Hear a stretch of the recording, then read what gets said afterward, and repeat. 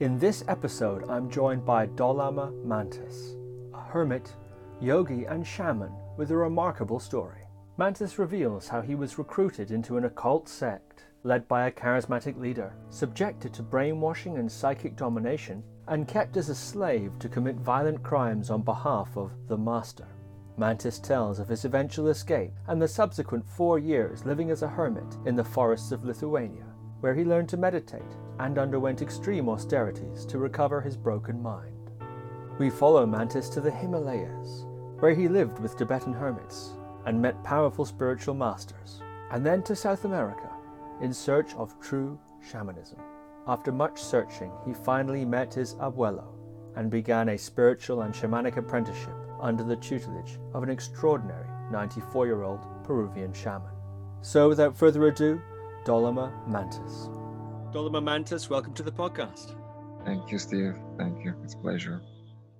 You've had a very interesting life, and a lot of that life has been spent as a hermit. And, at the beginning of this pandemic, I ended up on my boat here. I live on a boat. And pretty much since March, I've also been a hermit, but for very different reasons. And I bought this jumper at the beginning of that time. And I'm wearing it now as a kind of in honor of your hermit I see. story. Yeah. With a lantern. Yeah. So you're the hermit, and I've got the hermit jumper. Yeah. Well, it's good. It looks good, man. It looks good. It looks beautiful. yeah. I think I need more than just this jumper to be a real hermit, though. Well, we'll find out. We'll find out.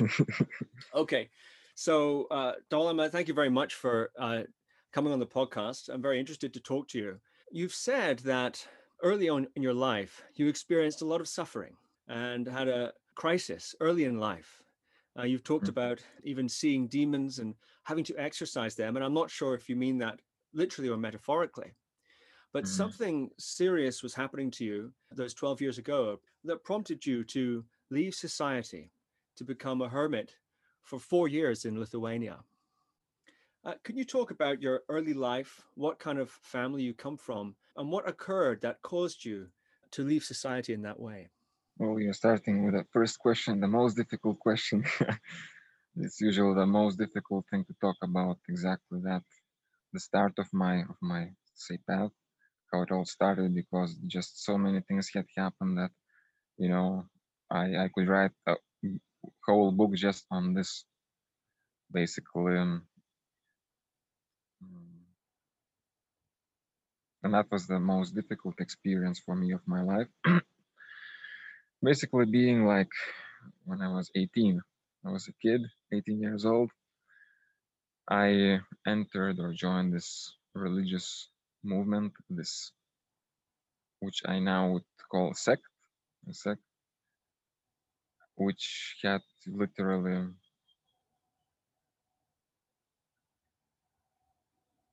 destroyed me, changed so much about me. So since you ask about this, I was about like not to talk about this because it's a very long subject, but I think it's important because you've had such a fascinating journey over these 12 years and gone through many shifts in terms of the way you approach your life, the way you approach practice. And of course, your views have changed a lot, and you're not the person you were 12 years ago.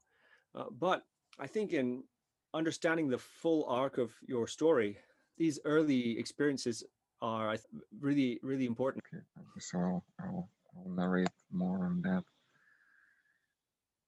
As a kid, I was always a very like a shy boy.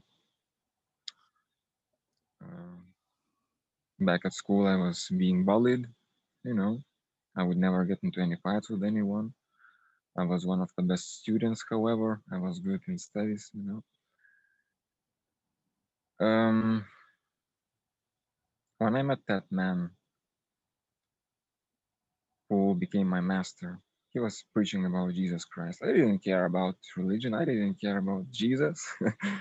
But he had such energy, such magnetism, such charming energy that it was like, wow, who is this guy, And then he started talking to me like I saw that he can read my thoughts.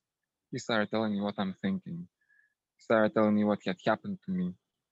This guy could speak things that what is going to happen to me, what had happened to me before. So I was like, what is going on here? I have never experienced anything like that before. And being with him, I look to him and I see around him like this yellow aura, kind of, like yellow, like, I don't know, background. Never ever in my life I would see such a thing. It's like maybe on some pictures on some Jesus Christ or some saints you see, these things depicted. So I was like, what is going on here? And I started frequenting him and listening to him preach. He was talking about Jesus in his own way. Yeah, I guess I wanted to be more like him, to be brave, to be charming, but at the same time I felt that he has the answers which I was deep in my heart searching for. Mm, longing to know what really is life. So I started spending more and more time with him until I left my home, I left my parents, I started living close to him, renting a place. And he started telling me what things I should do, like in order to be growing. He accepted me as his disciple. And he would tell me that I would have to do certain things like, for example, trust myself more or say to the people that I love them, tell my parents I love them. When I was still at the like the last year at the school, so he would tell me that I could approach girls, women. I was so shy of that. Or he would tell me like basically to respect myself more and make others respect me more. And listening to him every time I would meet with him and listen to him, I would feel charged up with his energy. His energy it would feel like I become stronger, bigger, more courageous, more everything. So it was almost addictive to be with him. It would make me feel good and charged up with this energy. Yes, in the beginning the changes were very positive, and people observing me, they would say, "What is going on to you?" They would look up to me, and I remember the teachers at school would say, Mantas, my birth name, Mantas is blooming like a flower, Like what is going on? Uh, so everything was great, not as the beginning. However, as I got more and more in, as the time passed, he was preaching about things, and he would start saying things mm, like we are following Jesus Christ, and therefore we are superior to the world. And this was like, really, you know? And and then it goes, and since we are following Jesus Christ, everything in the world belongs to God, to Jesus. So since we are following Jesus, kind of things in the world belong to us. So we have the right to take what belongs to other people. It's not called, for us, it is not stealing. God permits us do that. So in the beginning, it was I couldn't accept those things. It's basically stealing, right? But when you hear a thing again and again, again and again, and it is reinforced with different things, which I would call different paranormal kind of feelings and experiences I started to have with him. I really believed in everything he was saying, and therefore I start and therefore to forward the time more and more. He asked me to go and steal, rob, beat people. I was trained in martial arts. I had to train myself to be a hitman, really, to be ready to do whatever he tells me to. So basically, from the boy at school who never got into any fights, who was bullied at school, I had to become an aggressor myself. And he will tell me, you go to that guy, or he shows me a photo, or he tells me where that guy lives, and you go and you have to beat him, or he owes me money, and you have to bring that money to me. And yeah, man, I have to do these things, which was very, very difficult for me and very traumatic because it was never in my nature. And when I would have to go, and for example, I would have to go and meet people, I would, inside myself, I would be trembling. I would be afraid, but I would have to. But I really believe that everything I'm doing it for God. So I had to do this. And I knew that if I want to do this, I have to not to let myself think nor feel. If I let myself think one thought, then that thought will bring me feelings and will lead me to another thought, and I will not be able to do what I mission. They were called missions. So that kind of taught me, like, be a robot. Don't let yourself think, feel, go and do the thing. But it was very traumatic for me, and every time I would come home, I would just burst and collapse in tears, sobbing like a baby, experiencing pain beyond what I could actually express in words. To see how much I have hurt people I love and who love me, such as my family. For example, I had to go to my family and you know ask my parents for money and bring that money to him. I had to go and commit different crimes. You know, I had, yeah, man. I became his slave. I became his slave. In the nights I would have to go. What how you call it? Siphon the gasoline. Like I would have to go with this canister into the city, and like take the gasoline from the cars, and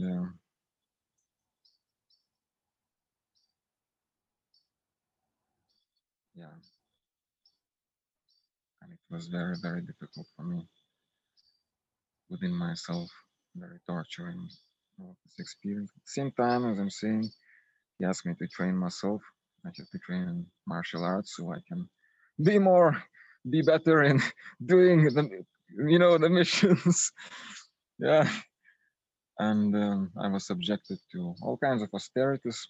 He would tell me that in order for you to become stronger, because you are too sissy, you have to. I was subjected to cold, for example, in the winter in Lithuania. I'm from Lithuania. In the winter, I was living in a garage, no heating, nothing. So I was basically living in as cold as it gets, And yeah, and I gave him everything I had, so I didn't have any more money.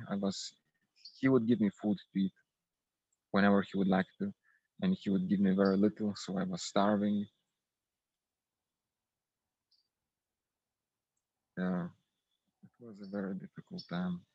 The most difficult thing, however, was what I would call a paranormal dimension that opened with him, and that was also the thing which made me stay there.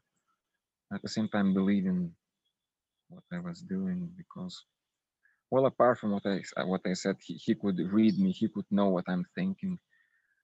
But at the same time, things started happening. Like I started having like thoughts happening in me which were not my thoughts.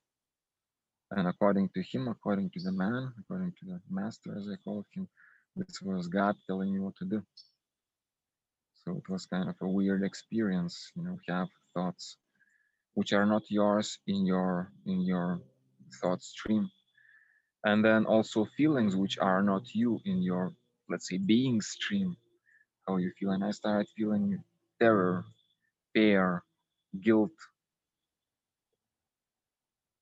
I didn't have any spiritual experience up to that point to know about such things as being possessed by demons.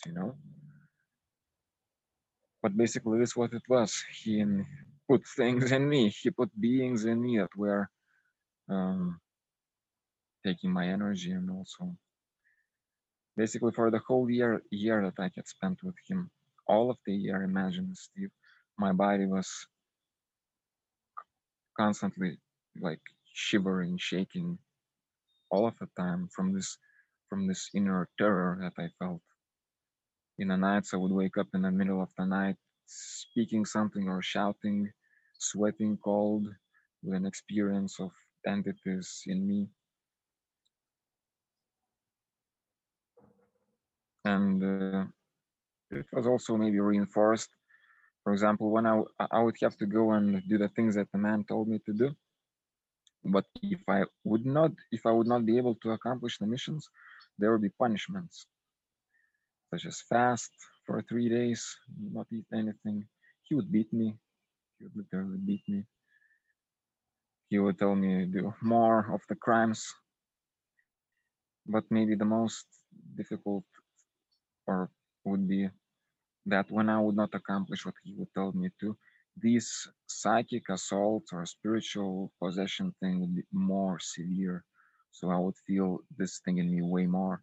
And I would really believe that it is God, it is Jesus who is, angry on me for not not fulfilling what I have to do. So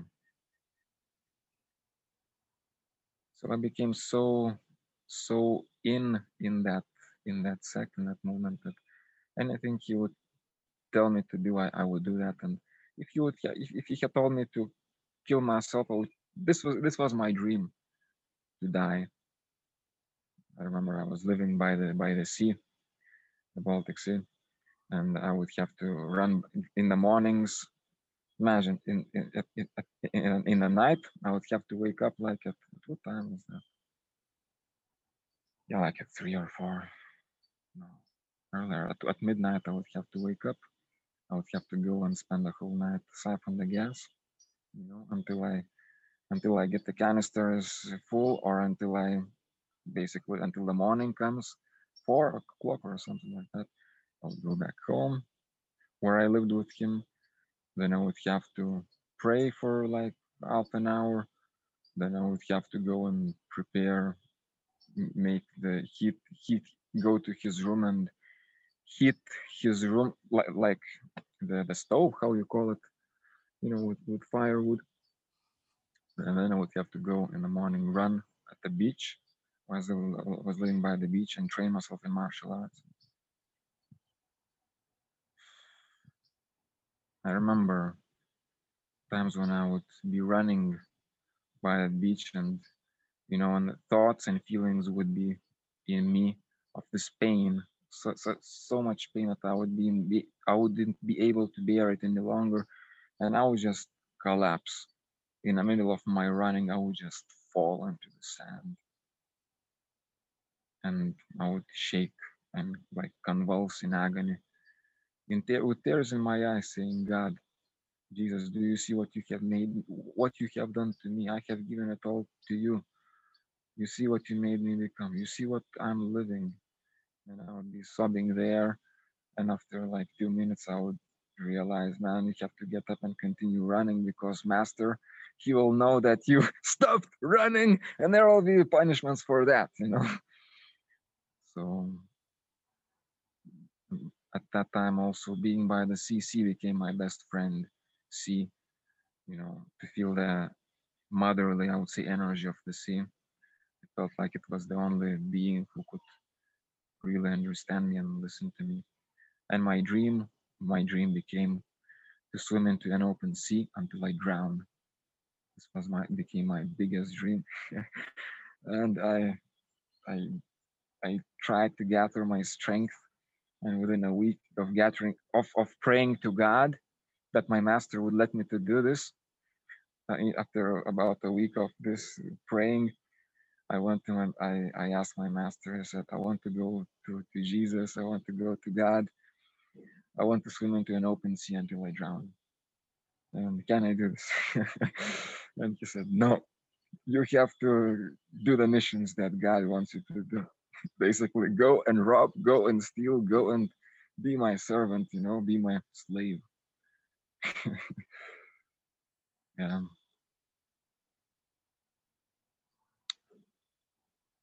So it was very difficult for me.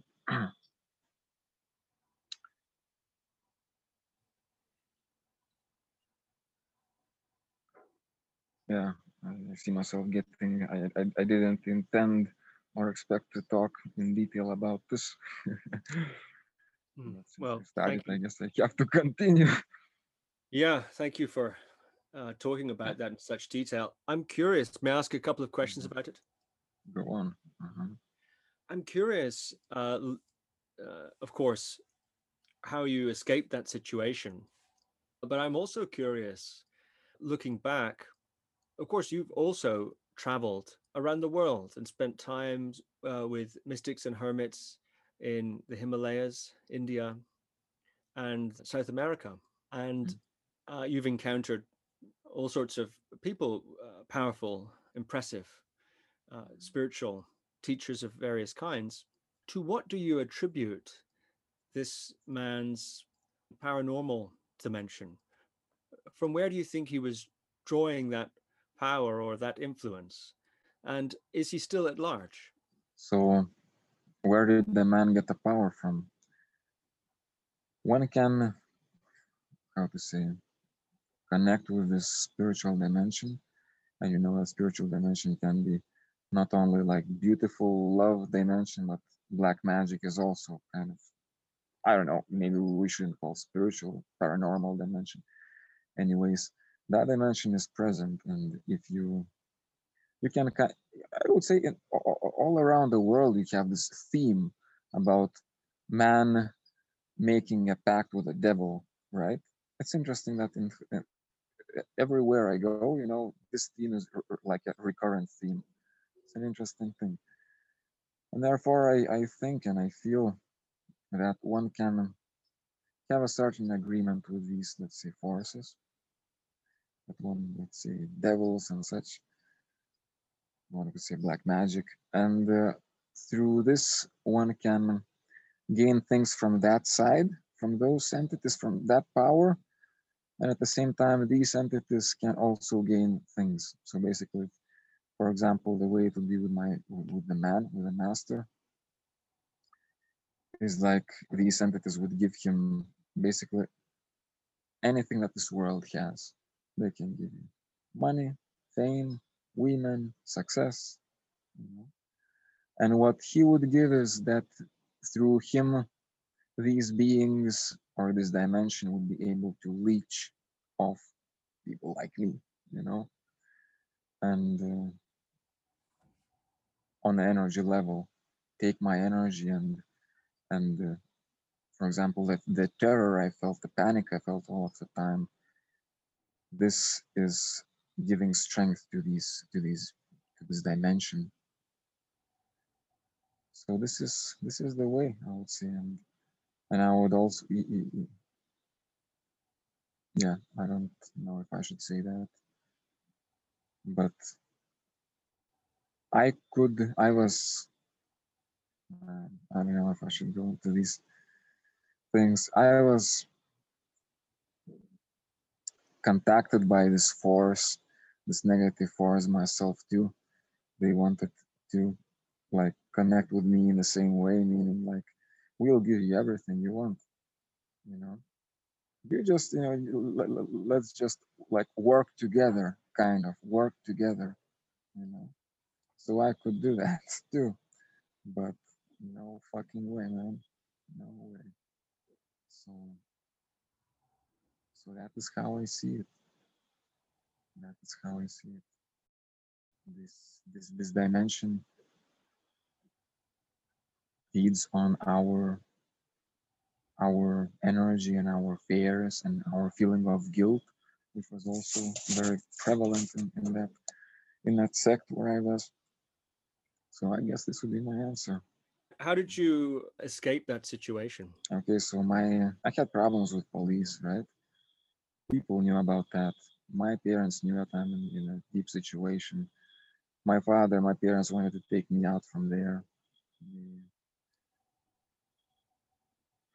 I remember when it was my father, he came to visit us to talk to my master. You know, basically, my father wanted to take me out from there. And I was present in that kind of meeting, you know, the three of us. I wasn't speaking anything. I was by then I was just a slave. I wouldn't be even permitted to talk. And if I would talk, I would be like subject to being punished. So they would still talk, my dad and the man, and the situation would get hotter and hotter. They didn't come to any agreement. My master left the room. My father was there with me, asking me, begging me, saying that I can come back. You know, everything can be the same again. But of course, I had to leave the room, and I left. I went to the room of my master, and he said, you know, he doesn't take the word of God. He's not your father anymore. Go and throw him out of my house. This was my mission. And I went back to the room, and it was just so painful to me that to actually ask my dad out, kind of almost push him through the door and see him kneel and say, please, you know, things can be the same as before. We want you to come, please, please. Yeah, there was so much pain in me, and the time seemed to go so slowly, as if, you know, time starts to go so slowly. Everything inside me was screaming from pain. I couldn't bear that pain. Somehow I closed the door in such a slow motion. Somehow I made it to my room. The pain was so intense that I was like blacking out. Somehow I entered my room, I closed the door, and then I just collapsed. I fainted. I fell down. I hit the floor, you know, because this pain, this inner pain, the spiritual pain was just way beyond what I could bear. I got unconscious, but there I had a spiritual experience where I was kind of out of my body, and I see my body laying on in this uncomfortable position, you know, on the floor. And I'm aware of everything that had happened. I remember it all, right?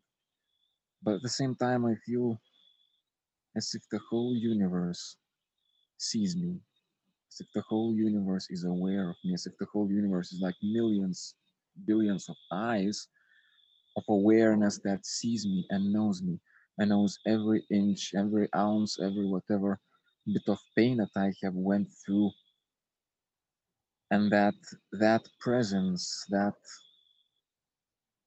is not judging me for what I have done, but actually is loving me. And in that experience, somehow I thought, or I said to that presence, I said, how is it how is it possible that you love me? Don't you see me? Don't you see me who I am? Don't you see how black I am? Don't you see what I do? Don't you see I beat people? Don't you see what I have just done? My pain, you know. But the only answer, there was no answer. The only answer was that love I felt. After some time, I don't know after how much time, I got back, I came back to my senses to find myself on the floor. I don't know how many hours had gone by. I didn't understand what had happened. You know, what was that? But I knew one thing: this was the most beautiful experience I have ever had in my life. What I have experienced was the most beautiful thing I have ever seen. And it felt as if a certain part of me in my heart, deep in my heart, yet came to life. As if there is something in my heart I wasn't aware of that now came to being. And I became aware of that kind of divinity deep in my heart. But I was still fully like brainwashed. My thoughts. I believe that what I'm on the right path. So I continued doing what I had to do. I didn't talk about this experience to the man, to the master, because it was too beautiful experience to be shared, and I knew that he would maybe say some bad things about it. So I didn't talk about this to him. I continued doing the things I had to do, but I was different. I was already different. There was a being in my love in my heart, a being in my heart, as if a feeling of a little boy or little me in my heart who loves me, and that experience within me, within my heart, was slowly growing. I continued doing the things I had to do, which were at times also as almost as painful or as painful as the incident with my dad. And I had again at least one more time when the same thing had happened. I collapsed and I had this similar experience. And as a result, this inner presence was growing and growing until I it was more and more difficult to go and meet people, go and do these things I had to do. Until one day, one evening, I came back home. I came back to the master, and I hadn't accomplished the mission.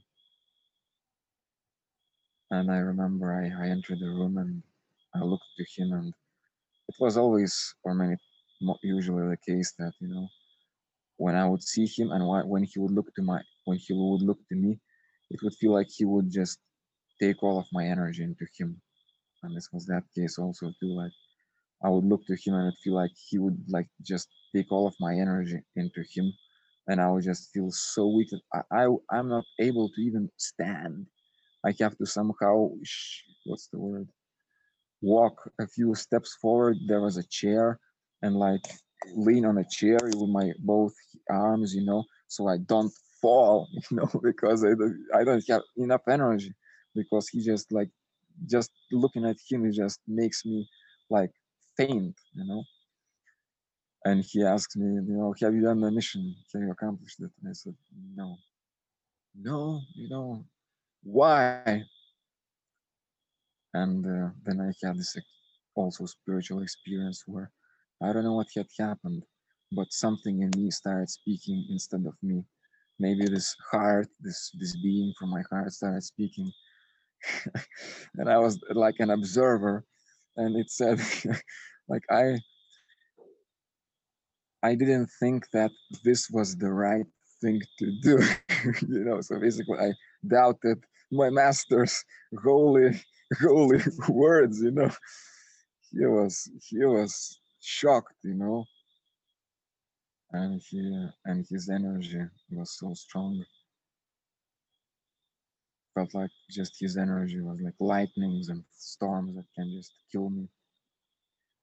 The way he was speaking, it was literally, yeah. Somehow I was stammering to him, and I surprised myself saying that I'm sorry, I'm leaving you, I'm leaving you, I'm leaving this moment. I said that. When I said that one, and throughout this whole experience, I what I could experience and feel was so intense. This presence of him, like this negative fear and blackness at the same time, on my side or on the other side, this love and this light, which is like the same experience I had in my heart. So like this was this collision, right, between these two forces, and somehow the good force won. uh, I said, I leave you. Of course, he was very surprised. What is happening to you? He said, okay, you leave me. You know what is going to happen to you. You know what's going to happen to you. And I knew I'm gonna die. I'm gonna die. I thought I would have. I thought I had like about 2 days. Then I'm gonna die. Something is gonna happen. That sect, that movement, there were creepy things going on. Like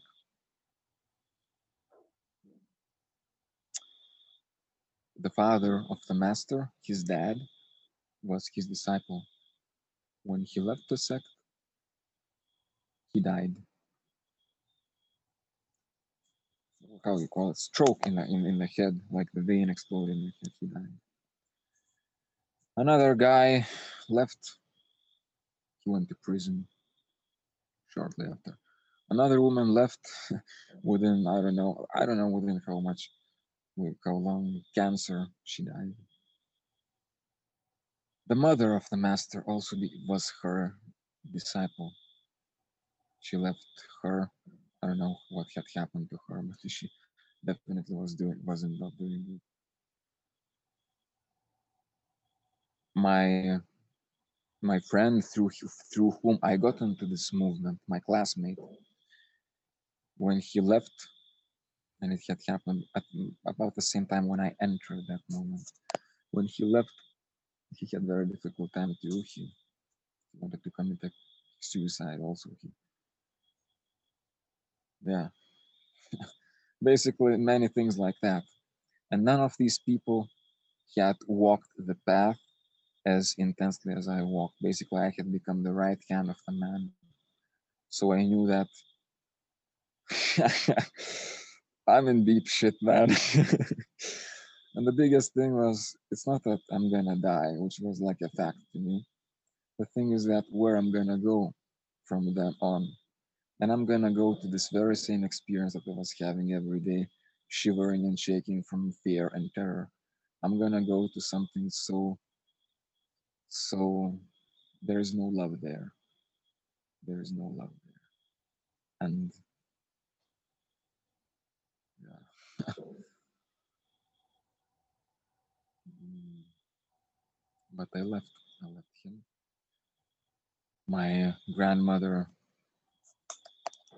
told me I can go. She had a house in the village close to the forest.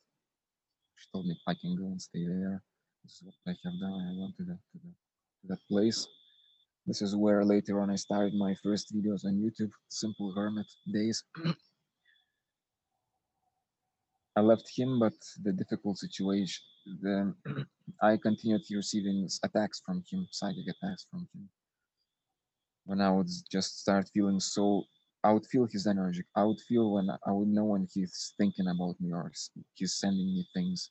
I would feel such cold and such fear, such panic that I would have to I would have to sit down or lay down because I knew that I would faint. I would basically faint and fall down. You know?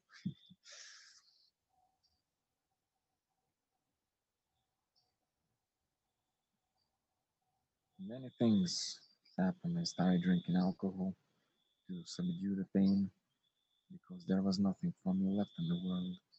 I was completely destroyed. Everything I was destroyed. Nothing, yeah. The only thing for me was there was God, really, God. And I was praying. I still prayed in the name of Jesus Christ, you know. I was still believing. I was still believing the things that many things he had told me, you know. But then this thing started to happen, and um, what you would consider possession by entities, them overtaking me. I'm doing something, whatever, and then somehow I become unaware of myself, and the next moment, when I come back to my senses, I see that I'm I'm walking to the shop naked to the town, or I'm standing by the I want to jump through the window, or I visited my friend. He invited me to eat. I am holding the fork and I'm looking into his throat. I want to uh, stab him with the fork in his throat. The most yeah.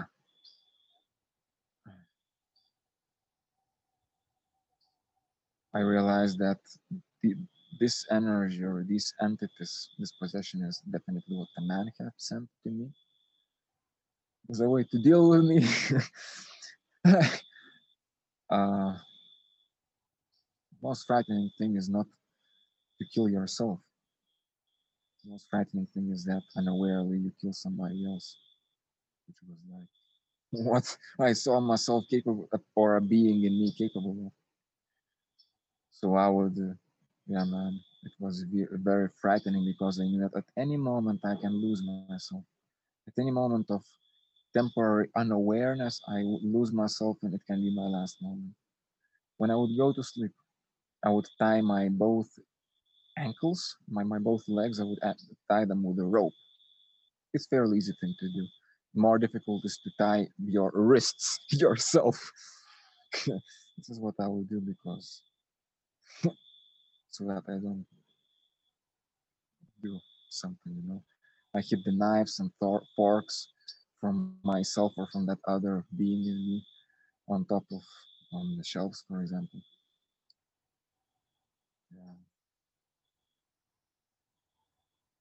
The most frightening experience was my brother. My brother came to visit me. The next moment, I came back to my senses. I'm holding this big knife, very sharp one, the sharpest one I had. And I knew how to do this. I'm about to approach him from behind. It's like in martial arts. In martial arts, I'm a martial artist, so combinations, you know, like jab, cross, some kick, and some other kick. You do it so many times, a certain combination, and it becomes like a part of you. You know, you can do it without thinking. So when I came back to my senses, the combination in me that I felt like I had done it like millions of times was one step, two step, right hand stabs the throat in his heart from behind. I pull the pull the knife and I go over his head. I cut his throat. So this was what that entity in me was like a part of a second or a second like do. You know, man. When I realized that I was just sweating cold and shivering and shaking and that knife in my hands was shaking and dropped. I realized, man, it's the end. I have three options. I kill myself, one option. The second option, I go to psychic hospital, like sanitarium, psychic hospital. Like, hello, I'm crazy, lock me up. And the third thing is somehow I work on myself to gain my control over this thing. And I chose, as you imagine, the third option. I left for the forest. Why? Because in the forest there is nobody to kill. In the forest there are no knives and nobody to kill. I may run after some rabbits maybe or wolves, you know. Went to the forest, and being in the forest, I felt and experienced that being in nature is is very helpful to me. All of this pain I was having in me, all of this craziness I had in me, because I wasn't really even aware. I couldn't discern whether what I'm having is waking consciousness or a dream or my memory. These states were so like messed up that I wasn't even like really for sure. I couldn't say for sure it's waking consciousness. I was so messed up. But being in the forest, I found out that it soothes me, and especially embracing the trees, I would find that it helps me to help me come back to my senses and soothe my pain, my these things. So, as I would say, my first master were the trees, was the nature that just embraced me and helped me. Without those trees, man, I wouldn't be talking to you, Steve. So, and so I started spending time in the forest, seeing that it helps me. And at the same time, I didn't know anything about meditation, anything about yoga. But I knew one thing that every time when I'm unaware, even temporarily, that power or those powers, those entities can overtake me. They're looking forward to that. Every time when you are unaware. Just for example, when you are aware, everything is fine. And for example, you start watching TV or something, is when you kind of forget about yourself, you start thinking about something else, right? So basically, for me, it would be like if I just start thinking about something else, I'm running risk of making it my last, my last whatever moments of my life. So I realized I have to be conscious, and this is the way to combat this. And what I started to do is I started asking myself, who am I? Who am I? Who am I? Just to remember myself, just a way of anchoring myself in me. Because when I would be anchored in me, when I would be feeling me, then these things wouldn't happen. So I started self-inquiry. I didn't know anything about Ramana Maharshi. I didn't know anything about any meditation. It was just my desperate pursuit to survive. And I started practicing this technique all of the time because I knew that every moment can be my last. Every moment can be my last. When I would go to sleep, I would be afraid because I wouldn't know if I'm going to wake up. So I was practicing this practice, and surprisingly, I found it really powerful practice because in a week's time, in like 2 weeks' time, I found myself so changed. I grew so much, or I became so much more conscious of myself that this power couldn't take hold of me any longer. And instead of trying to take hold of me, these entities, they became afraid of me. And I felt that they don't want to be around me anymore. They just left. They just left in just 2 weeks of this crazy practice. Also prayer, I was praying also. And also embracing trees and nature. So this was how my meditation started. And after that, apart from dealing or exorcising, let's say, these entities for myself, I started having all kinds of experiences in me. Like I started remembering my past lives, for example. I started remembering myself as a spirit. Like, who am I? Who am I? Who am I? Who am I? Okay, I'm not the body. Who am I? So in this way, you want or not, you go deeper and deeper, and you go to like spiritual level.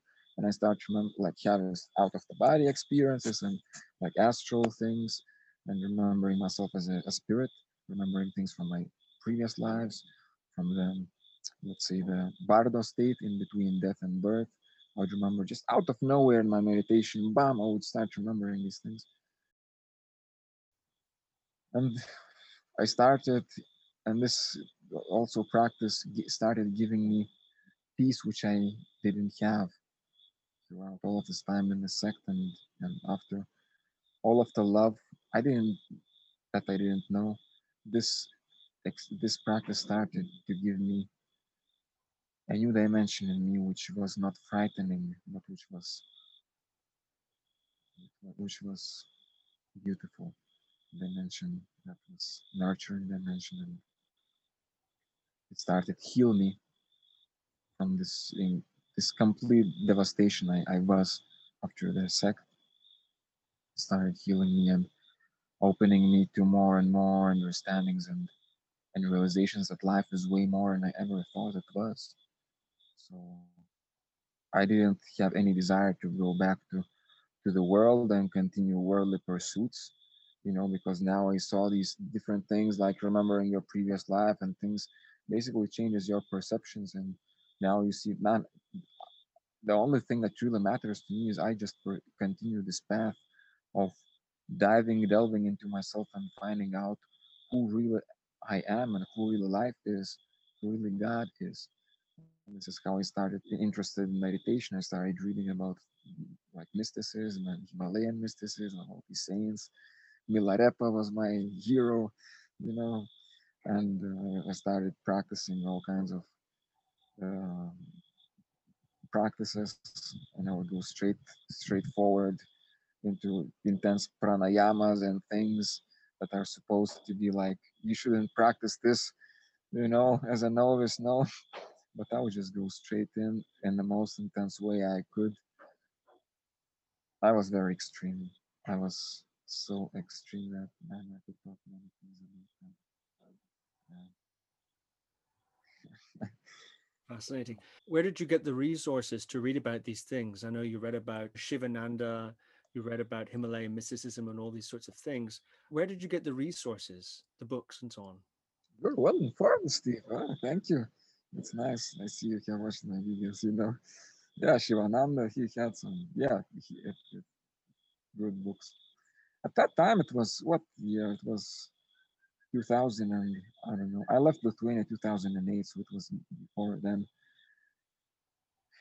In the village where I stayed at the house close to the forest, I had a computer, so basically I think I downloaded some books, like Shivananda, as I say, and these Milarepa stories and other things, and I will be studying and reading them and then practicing. Back then, it was little information. Right now, you can find all kinds of books and read.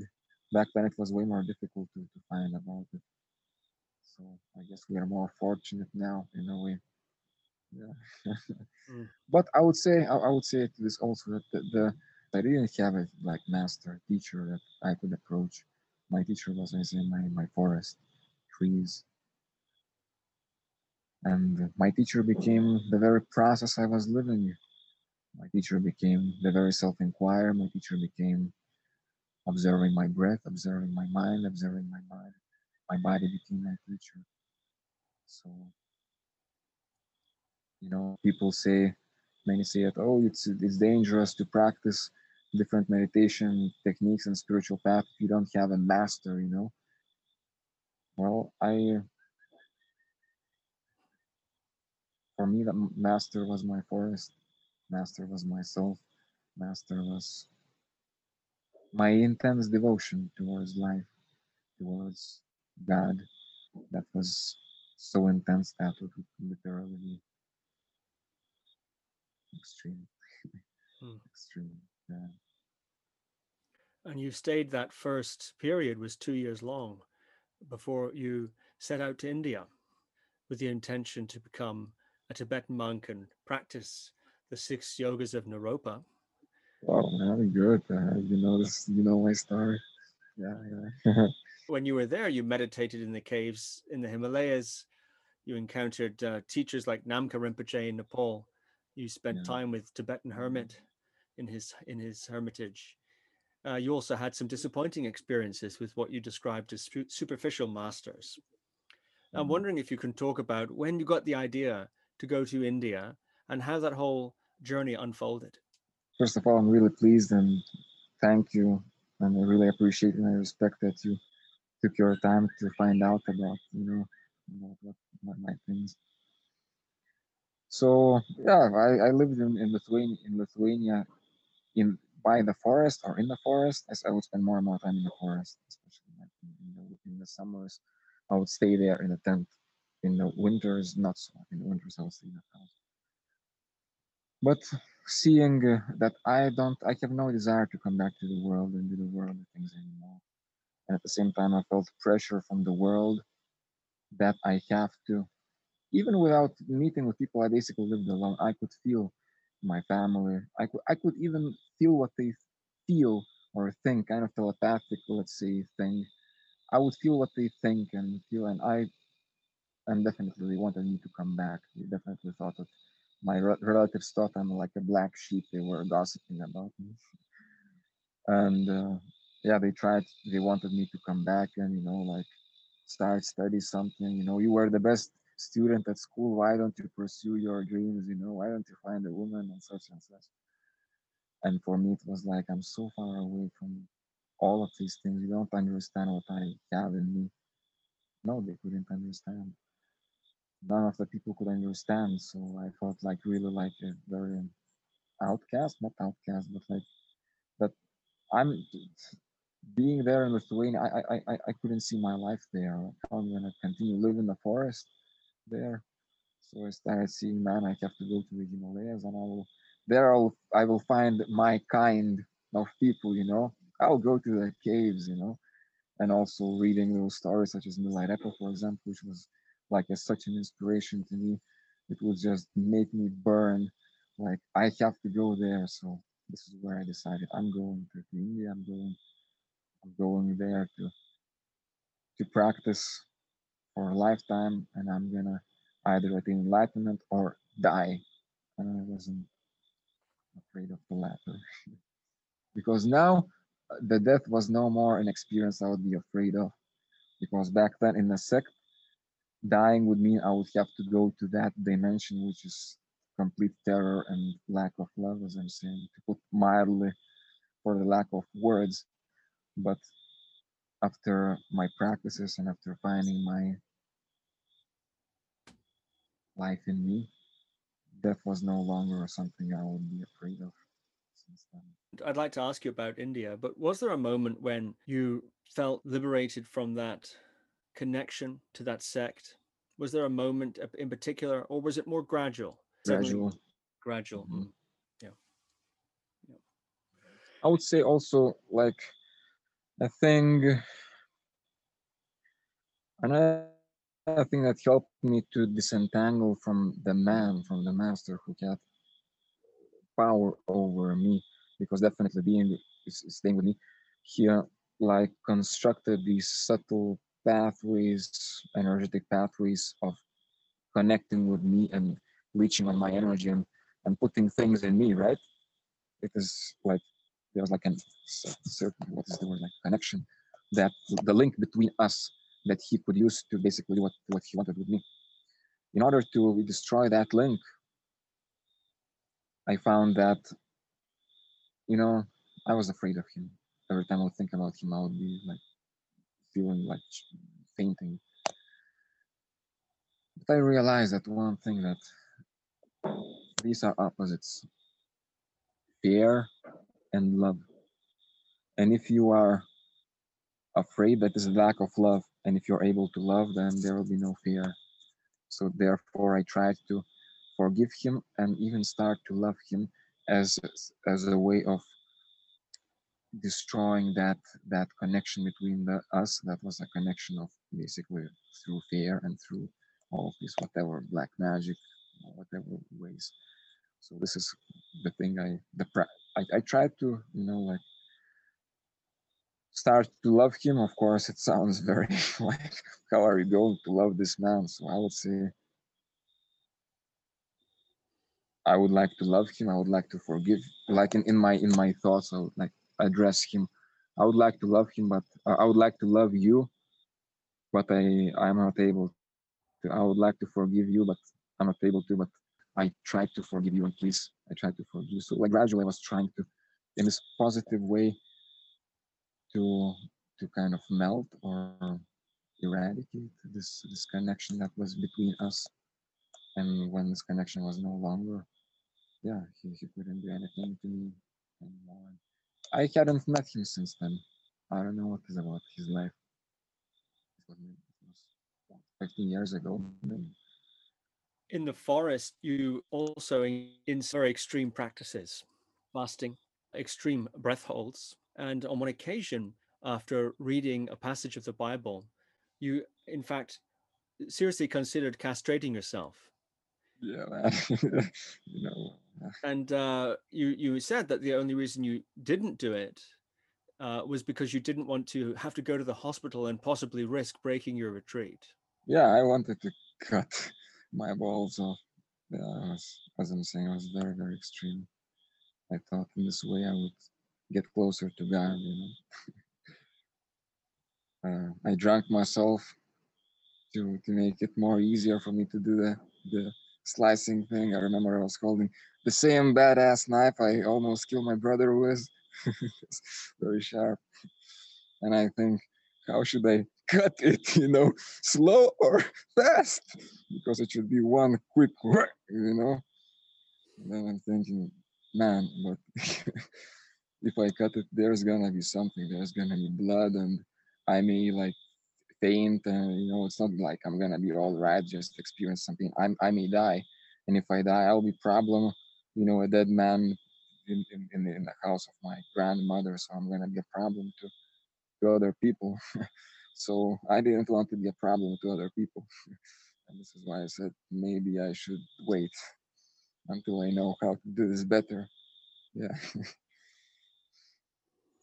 I never done that, as you might know. I have a son. Mhm. Yeah. So, over the years, your approach to this path, as you say, and these practices has changed very radically. And you've spoken a lot about changes in your view since that time. You've said that you really hated life and you considered your body to be a prison, and you've really come to a very different view now. But in the meantime, you went to India. Can you say something about the trip to India and the people that you met there, particularly perhaps Namkha Rinpoche and the Tibetan hermit? Mhm. Being in India wasn't as I expected it to be. They say India has a lesson to you every time. For me, the lesson wasn't as I had expected. No, I uh, I really went there. Thought I would find these like enlightened beings, levitating and such, and I would stay with them. I thought I would find these caves waiting for me. What I found is like difficult. It's difficult to find a cave. You find a cave, it's so humid inside, so cold. I almost died from cold. I tried to practice too much I could. Almost died from cold. They were like approached by bears and things. It wasn't as romantic as reading some book. It wasn't as easy. It was difficult. And also, I found these people who would claim themselves to be enlightened, but I didn't find them at all enlightened. So that was a painful experience to me to see. Who were these people that claim to be enlightened? Well, I don't know if I want to talk bad about certain people because there are also certain like high lamas there. At least that was my experience. I didn't connect, you know. Um, so it was rather painful experience this way. But then when I have kind of lost my hope of finding really shining beings, this is when I met Namka Rinpoche. When I was like, oh, I'm fed up with these lamas. A friend of mine told me, let's go to this, monastery over there. In Parping, there's gonna be like a big Tibetan lama coming. You want to see him. I said, man, I'm tired of all of these lamas. I have seen enough of that. I am not going. But somehow I changed my mind, and yeah, and I had this very beautiful spiritual experience with him, which man, it was beyond words, beyond what I could express in words. Just without words, he just looked at me, and I experienced such love and light that it felt my whole body was like bursting in ecstasy. Man, and later on, I was one of the very few ones who got an audience with him, so I had a chance to speak with Namkha Rinpoche, and and that experience I got from him, that light, I actually experienced even without him needing to say anything to me, just looking at me without any words. That light was so beautiful. It was like for me like a new goal, or what should I say? Like I want to also give to other people what he has given to me, like this beautiful nurture. It's even beyond words. It felt like the sun was shining onto me, right? I felt that this was such a beyond words beautiful experience that I would like to work towards becoming myself, uh, to give others that very same meaningful thing. So yeah, I hadn't seen Namkha Rinpoche since then, but I remember him, and I would like to see him. I would like to see him again. Yeah. About Tibetan hermit, you want me to narrate on that? Sure. I think it's very fascinating. And then I'd like to talk about your abuelo in Peru, that Okay. that Yeah. that part of the journey too. But yeah, I think seeing as we're in India, you may as well tell that story. It's a great story. I stayed a short time with that Tibetan hermit experience for me because he didn't know any English. I didn't know any Tibetan, right? But we basically did our own practices all of the time, and it was really fun and nice to be with him. It was like I would be doing my pranayamas, he would be doing his chantings. Then I would be like, I'm tired. I lay down to lay down to sleep. He continues. When I get up in the middle of the night, he is sleeping. Then I start doing my practices, and he rolls on the other side. He looks to me, opens his eyes like, oh, okay, you are practicing, and he rolls on the other side and continues sleeping. So with him, like we couldn't communicate like in language of words because of different language, but just being with him was so. He was a very loving old man, and it was very, very beautiful, very, I would say, funny in a way also too. It was, I have very warm memories of that. Yeah, Hmm. yeah. So, shortly afterwards, you returned to Lithuania, spent some more time in the forest, but eventually, you found your way to South America. No, actually not. Actually not, Steve. I didn't go to Lithuania. I didn't go back to Lithuania. I lived in Switzerland. Oh, okay. I my first girlfriend. I followed her. She was a Swiss girl. I met in Nepal, and I lived with her in Switzerland for half a year. And she urged me, let's go to South America, and she made me go to South America, mostly because of South America has a lot of nature and forest that you like, and South America has shamanism and ayahuasca. So this is how I ended up Right. my life in this beautiful place. So, this is an important phase now, or next step in your journey. I think many people know about ayahuasca, the psychoactive brew made by Amazonian shamans. And I'm curious how it was you encountered it and how it was that it became such a central part of your life and practice. And also how it was that you met Abuelo, your shaman mentor. I don't know where was the first time I heard about South American shamanism and ayahuasca, but it instantly connected with me because if, as I'm saying, if not for my trees and nature, I wouldn't be talking to you. You know, thanks to nature, Mother Nature, that I'm alive. So I have this connection with nature, and therefore a way of spirituality, shamanism as a way through nature or connecting with nature. One knows about himself and life.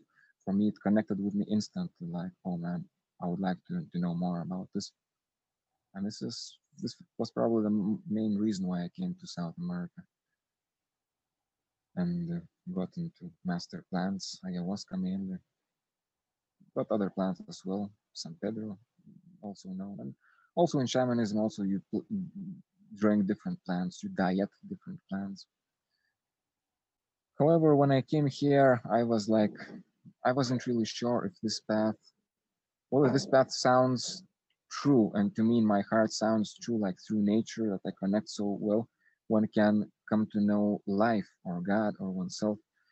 But I like to really prove the validity of the path, you have to find a master, right? Who would be a real master. So I set out to search for a man like that, and it's not a very easy thing to to find a real master, as you may know, one that you would consider really, uh, because one thing is to find a shaman who knows about ayahuasca, who knows about plants, who knows how to give ceremony, who knows how to misuse those powers, who has powers, and who knows how to use or misuse those powers. But another thing is to find a man who or woman who, following this path, comes to know oneself and comes to know life. You know? So this, I found this answer in the abuelo, in the grandfather, in the when I met him, he was like 92 years old, I guess. I don't know 90 what years old he was. An old man living all by himself in the middle of deep Amazonian jungle. Man, to get there, it was always a difficult thing to get there. It's so far away, and the ways to get there is so difficult, full of dangers and such. And the old man is living there with his tarantulas and snakes and everything, and people come there to him as a healer to heal both Peruvians from surrounding like tribes and but also more and more later on more and more like people from around the world would go to search for him, and I I found him, and he became my grandfather, my abuelo, because instantly I fell in love with him. It was like not I'm gonna stay with this shaman because I want to learn shamanism. No, for me it was like I'm gonna stay with him because I love him, because I feel he's like my grandfather, because I just fell in love with him, and because he was for me an embodiment of what, yeah, of light, just so much light that he was shining, and love that in his presence it would feel like you are in heaven, feel like time stops, being in his small house, living there, man. It's like living in hell because it was so hot and dangerous, and always dangerous around. But at the same time, have his presence was like having heaven in hell. So it was rather intense experience, two in one. And I have lived with him. I would stay with him for months, and then I would come back and do some retreats in different places, or I would work in some other places. Then I would always come back and continue learning with him, living with him, dieting plants with him, and helping him. I was helping him basically as the man who does the things there, because I was the one who stays there most of the time. And other people, they would come to heal, and they would come to drink ayahuasca for a ceremony, and they would go. And since I would stay there, and since I would be the one staying and living with Abuela and learning with him, so I became like his apprentice. And I was preparing ayahuasca, I was giving ayahuasca ceremonies, I was helping heal people, and yeah, man, a lot of things had happened there. Abuelo is dead in his body, at least he's dead now. But I don't ever feel like he's dead. He's always present. I always feel him in me. Yeah, and it's just for me such a blessing to have met and lived with him. That is just something beyond what I can express. That man shined so much love, man, and so much light that it would feel like as if you are kind of stoned being with him. It felt this sincere love that just nourishes you. You Yeah, can still feel that now. yeah, I can still feel that. Mm. How do you think he Feel that. became that way? Well, he dedicated his whole life to that path. He started treading the path of shamanism at the age of 18 or 16, I don't know. And basically, he dedicated himself to this, and he lived also as a hermit, as a shaman for most of his life with plants, learning from plants as a way of getting to know, as he would say, reality. He would say, tienen que conocer la realidad. You have to get to know the reality. You have to come into realization of reality. That is what he would say to all of the people. And that to me is like come to realization of truth or enlightenment. So yeah, for him it was the path through the plants, and his dietas, his being like also like living like a hermit, and also through his selfless, yeah, because he's one of the most selfless person I have ever met, helping other people, healing others. It was like just to have him as an example would be like making me kind of like want to cry from emotion to see how he would like such unselfishness that would be like, man, I cannot express in words. Abuelo, yeah, Abuelo. And he was always laughing, and I have very good memories of him. These days, ayahuasca has become very popular, quite big business, and there are many shamans, I presume, of varying quality, offering ayahuasca ceremonies and San Pedro ceremonies and things like that. What would you say is the difference between, in your experience, someone like Abuelo in the way they are, or the way he leads the ceremony, or some of his procedures, or who he is as a person, compared to the other shamans of which there are many all throughout South America and actually beyond. As you may imagine, of course, there's much commotion around that. Yeah, so it is difficult to find a true shaman.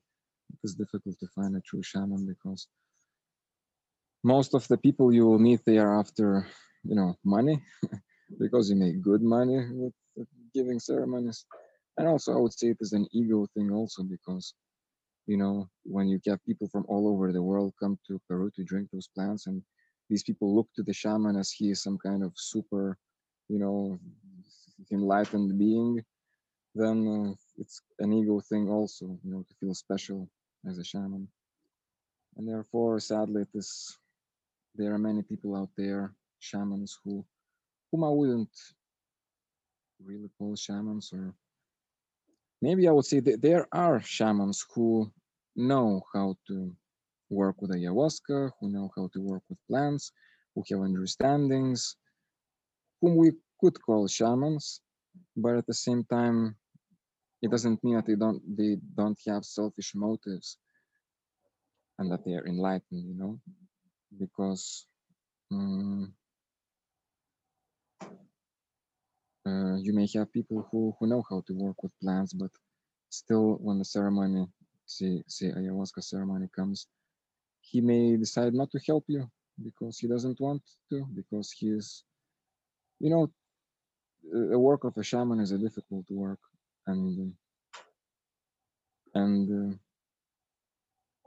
and if you don't feel like really putting all of your effort and all of you to help other person, for example, during the ceremony, then you just give the other person to drink ayahuasca and you leave them to go their own ways, you come and you chant some Icaros, some chants, kind of mantras, shamanic chants, I have done my work as a shaman, but if you really, as a shaman, because I'm working with the plants myself too, so as a shaman, it's up to you how much you want to involve yourself with the people drinking, with the patients. It's up to you how much you want to involve yourself with them, because involving yourself with them means that you can, for example, take bad things from them onto yourself, help go into their like deepest hell and help them there.